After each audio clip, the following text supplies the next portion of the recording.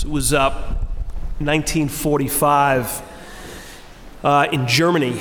The war had just ended, and there was this guy young guy who was a shoemaker, and he had just, in a few years prior, or really I guess during the war, he opened up this shoemaking shop.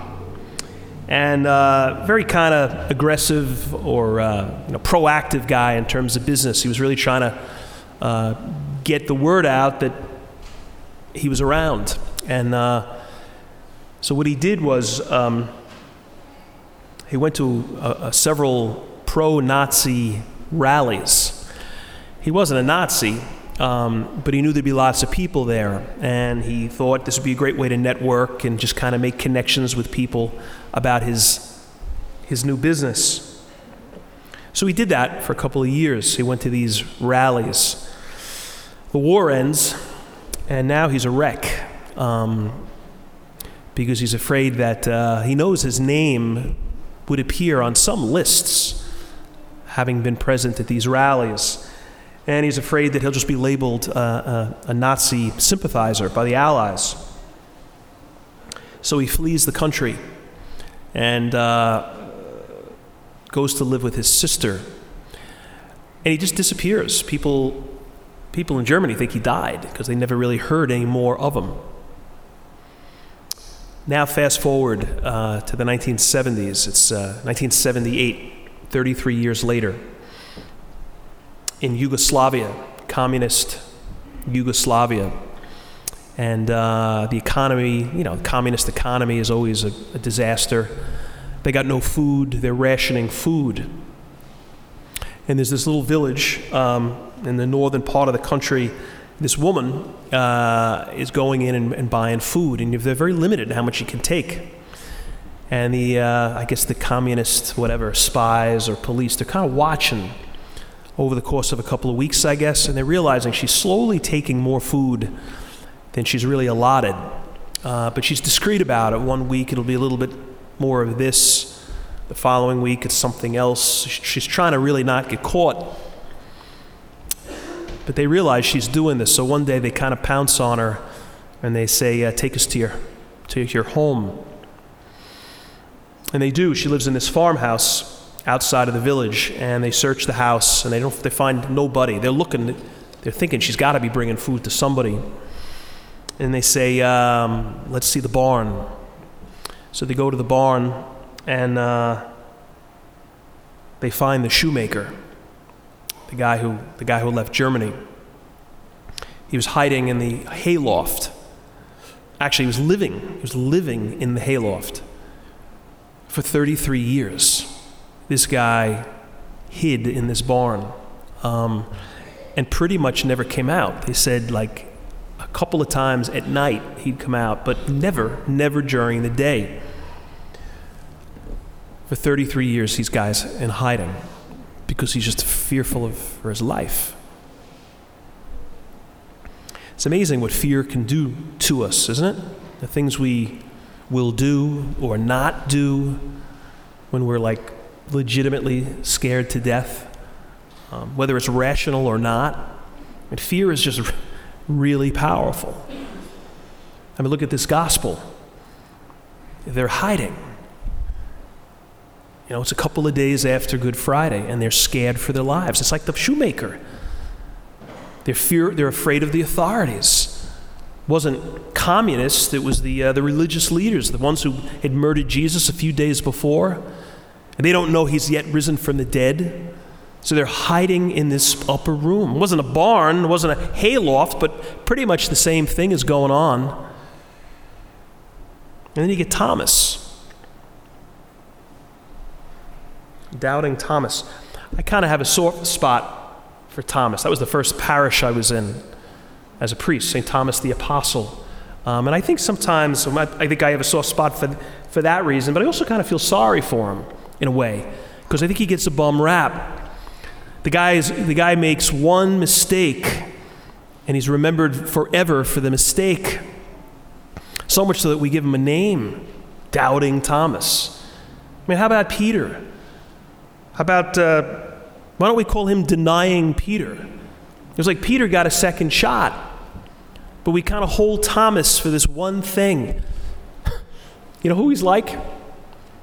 Remember Bill Buckner? He played for the Red Sox.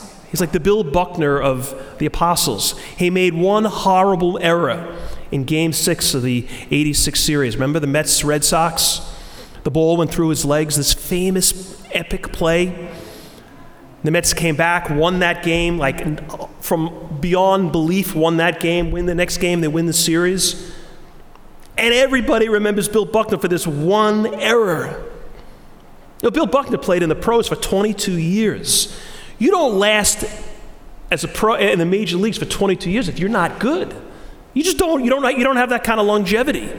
He had 2,700 base hits. 3,000 guarantees you get to go to Cooperstown, the Hall of Fame. He was 300 hits shy. Like, he had a very legitimate career. And all people remember is the ball going through his legs. And all people remember is Thomas doubting. And here's the crazy part. I don't even know, arguably, maybe Thomas didn't even do anything wrong. Yeah, the ball went through Buckner's legs. It was an error. I don't even think Thomas really committed an error. What was he guilty of? Questioning? Asking questions? Having some doubts? I mean, what's wrong with that? Not only is that not a bad thing, I think it's a good thing. I think our faith becomes stronger when we let it be challenged.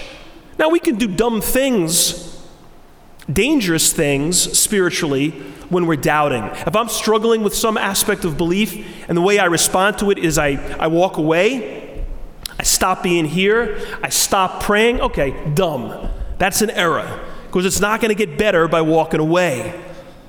But if I remain faithful in the midst of my questioning and I pursue the truth and I'm honest about it, I mean, come on, you're using the brain. You're using the brain and the heart that God gave you. And if it's leading to some questioning and some doubt, that's a good thing.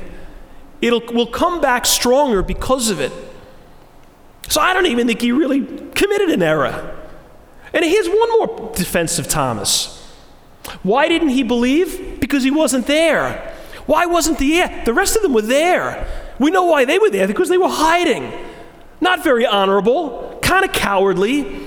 Thomas wasn't hiding, presumably. Like, he wasn't in this room. Maybe he was out and about. Maybe he wasn't running quite as scared as the rest of them.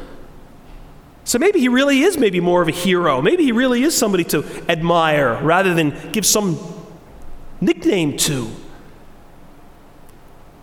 But I think it's this hiding thing that's really maybe most important for us.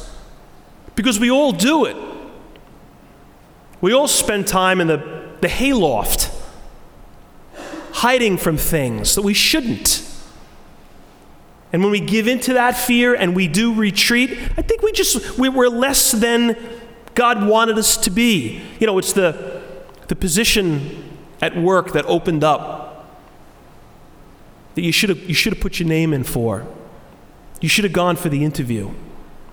But you didn't, because you were afraid of just not getting it. Fearful of the increased responsibility. So you stayed up in the hayloft, where your little cubicle, where it's comfortable and predictable. And now some clown has the job, and you know you could run circles around that guy. But he didn't hide in the barn, and you did. And he's got the job, and you resent him or her. Look what fear can do. You know, you got the job offer, but accepting it would mean we got to move. And your family is very tight-knit, maybe too tight-knit, maybe borderline controlling. And it's like, well, you can't move. You've got to stay close where everybody is within arm's reach. And you're thinking, I don't know, maybe this would be a good thing. Maybe it would be healthy distance, not forever distance, but maybe it would be good for all. It'd be good for my job situation. Maybe it'd be good for everybody. And you realize if you do that, you're going to have a lot of people disappointed. So you don't do it. And maybe you should have done it. Fear of disappointing people left you hiding in the hayloft. Or the kids sitting in the cafeteria who's being treated in sort of just disgraceful ways. And all you're thinking about is, let me just go over and kind of include the kid, kind of invite the kid over. But you're fearful, if I do that, they may start treating me the way they treat him. So you let him hang him out to dry along with everybody else. And you hide in your safe hayloft. Man, fear can be a really awful thing. It can be a good thing. It can keep us safe. It can also keep us hiding way too much. I remember when I was in the seminary one year, these military chaplains came to speak to us, Army, Navy, and Air Force. They were all priests, and they were trying to recruit us to become chaplains. And I was very interested. I was interested before these guys came. I always thought, man, it'd be kind of cool to be an Army or a Navy chaplain. So I started talking to this Army chaplain, and he got my name, and the more I talked to him, the more excited I was. And it wasn't even that big a commitment. It was like to be in the reserves.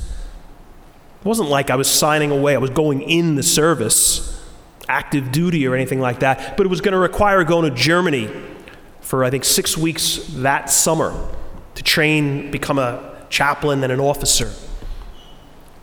And people said it was great. Like, you had freedom while you were there. You had the ability to do a little bit of travel as well as just be in Germany. So I was like thinking, I'm going to do this.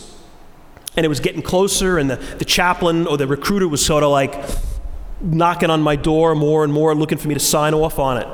That summer, I had the opportunity to also go back to the parish I was in the summer before, in Smithtown, where I had spent a year living. And I loved it.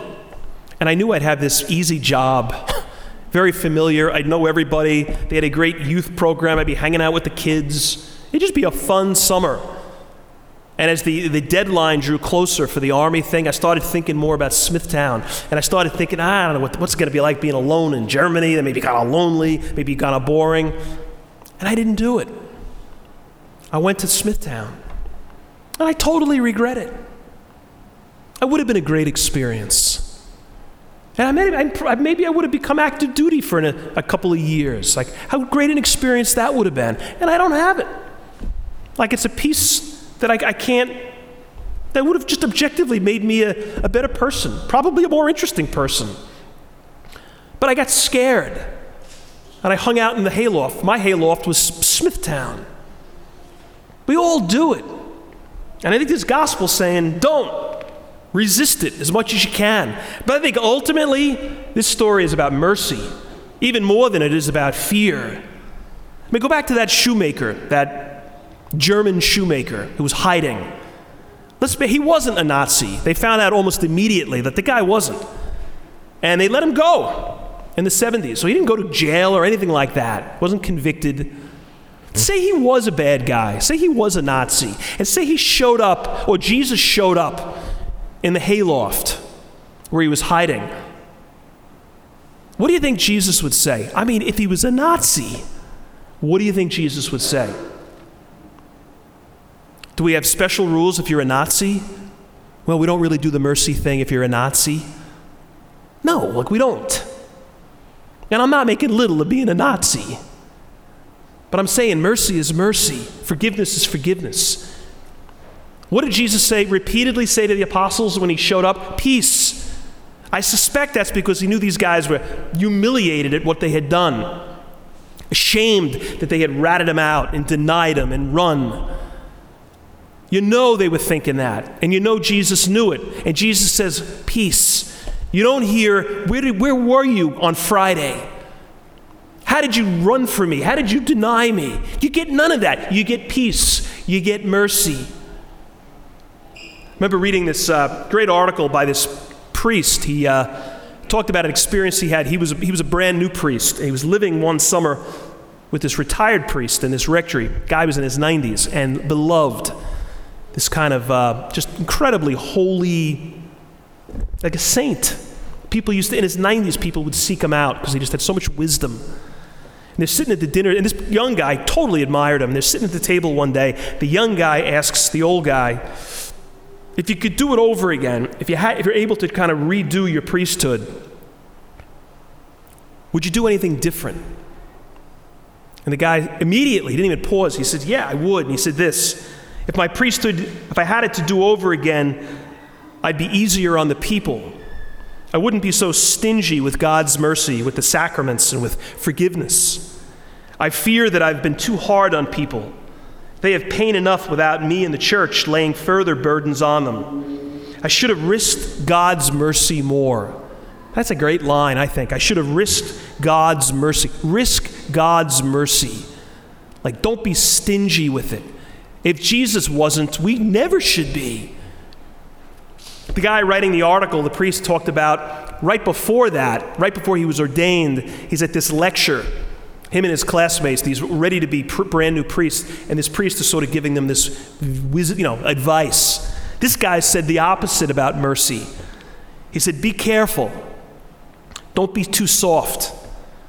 Only the truth sets people free.